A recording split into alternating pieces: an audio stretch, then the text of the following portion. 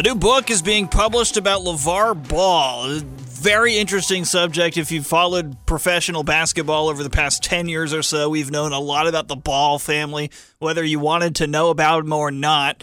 And now we have one of his sons playing on the Charlotte Hornets, signing a Supermax contract. He's going to be there for a long time. Brandon Williams, author, thanks for being on the show. No, thank you for having me. It's a pleasure. So the book is called The JBA League, A League of Our Own.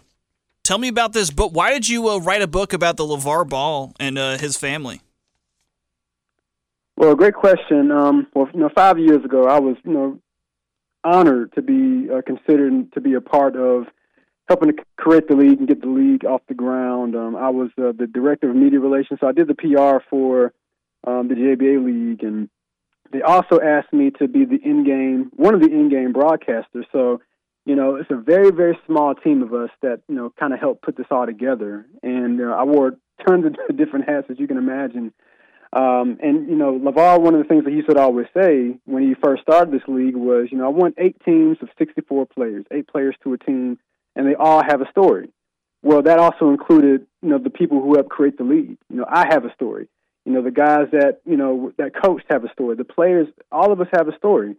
And one of the things that doesn't get talked about enough is, what we did to kind of help change the landscape when you start talking about professional basketball and the alternative routes that are taken in to kind of sidestep the NCAA. You have the G League, you have the Overtime Elite, but nobody really ever thinks or mentions the JBA League, which is, one of the headlines or subtitles of the book is called "We Did It First."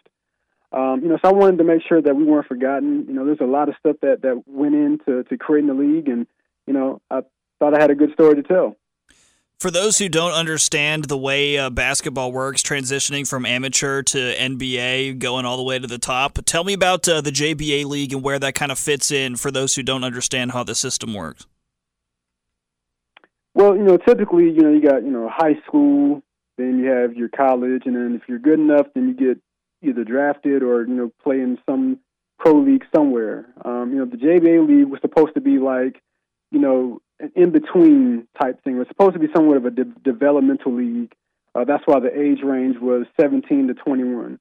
So if you wanted to focus on your basketball, and that's really all you wanted to focus on, that's what the concept was. So again, a lot of what you're seeing with the G League, with their Next Stars program or whatever it's called, and then you have the Overtime Elite. It's essentially the same model that we were putting out there. LaVar used to always say, if you don't want to sit in the chemistry class and that's your kind of ticket in order to be able to play, and you just want to be able to focus on basketball, this is what this is for. It's for those guys who, it's not like I don't want to do my work to play. It's just maybe, my focus, I just love the game so much, I just want to focus on my craft. And I'm a former educator. I taught in Wake County for 7 years as a middle school teacher and basketball coach. And unfortunately, there were so many kids who they loved to play, and it wasn't they were bad kids, but they just couldn't make the grade. And they were just so derailed by the fact that they were ineligible. And there's so many players who they just can't make the grade for whatever reason, and you're telling them that they can't play because they can't make the grade. So if you have leagues or formats where you make it a little bit easier for guys who say, what, we'll let you play, we'll pay you to play, and your focus is just basketball, not necessarily having to go and sit in the classroom. And I feel like that's where a lot of value comes from this, because there's plenty of great athletes that could have a potential for a very lucrative career playing professional basketball that could impact tons of people for generations, that kind of money. And the thing that stops them could be grades, school, for whatever reason. So I feel like that's where the JBA League really could have a place. Absolutely. Unfortunately, we only had the one season. The Ball family, they had some kind of internal struggles and infighting. COVID kind of hit, so we tried to see if we can get it going for 2020 and maybe even 2021, but LaVar kind of pulled the plug on that, and but I get a lot of I like seeing what the G League is doing. I like seeing what the Overtime Elite and any other league is doing because, this is something that we kind of birthed and created. And just like you said, it gives, players who, if they just want to focus on their professional basketball or whatever the sport could be efforts, they have an opportunity to do so. And naturally, we saw his children, especially LaMelo Ball, playing in this league, and now LaMelo is a star on the Charlotte Hornets, the team we have here in North Carolina. Do tell me, just like, how important is it that we find some sort of a system that is both promotes players who want to go far in their career playing basketball and yet also promotes giving players avenues outside of basketball if they don't make the cut? Because it seems like with college sports, their avenue is, well, you also get a degree. Whether it's a degree in anything you're good at or is useful is still up to question, but at least you get a degree.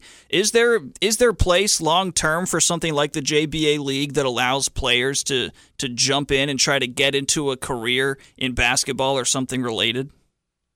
Oh, absolutely. I mean, you're starting to see, where amateurism is, there was always an issue with amateurism and whether, people were trying to kind of sidestep and offer incentives, for players to do whatever it may have been.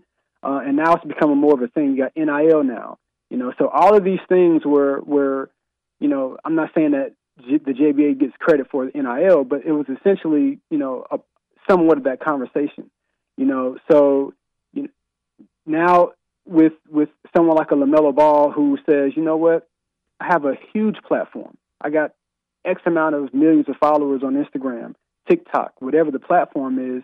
I want to be able to leverage that and use that.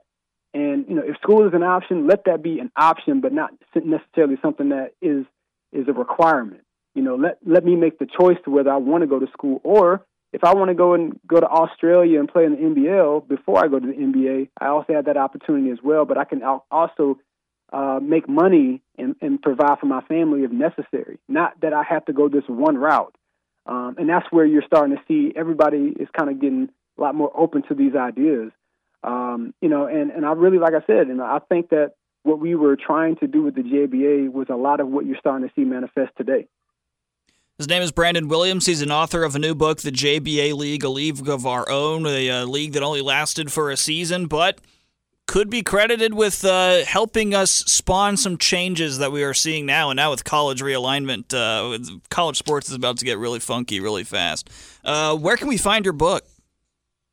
Well, there's a couple of different ways. If you want a signed copy, you can go to my website, BrandonWilliamsAuthor.com. You can look on the book section and purchase the book there directly from me, and I can ship it to you and sign it. Or if you're, like many people who, like the Amazon outlet where you can just kind of get it right then, you order it and it shows up to your house in 30 minutes after that.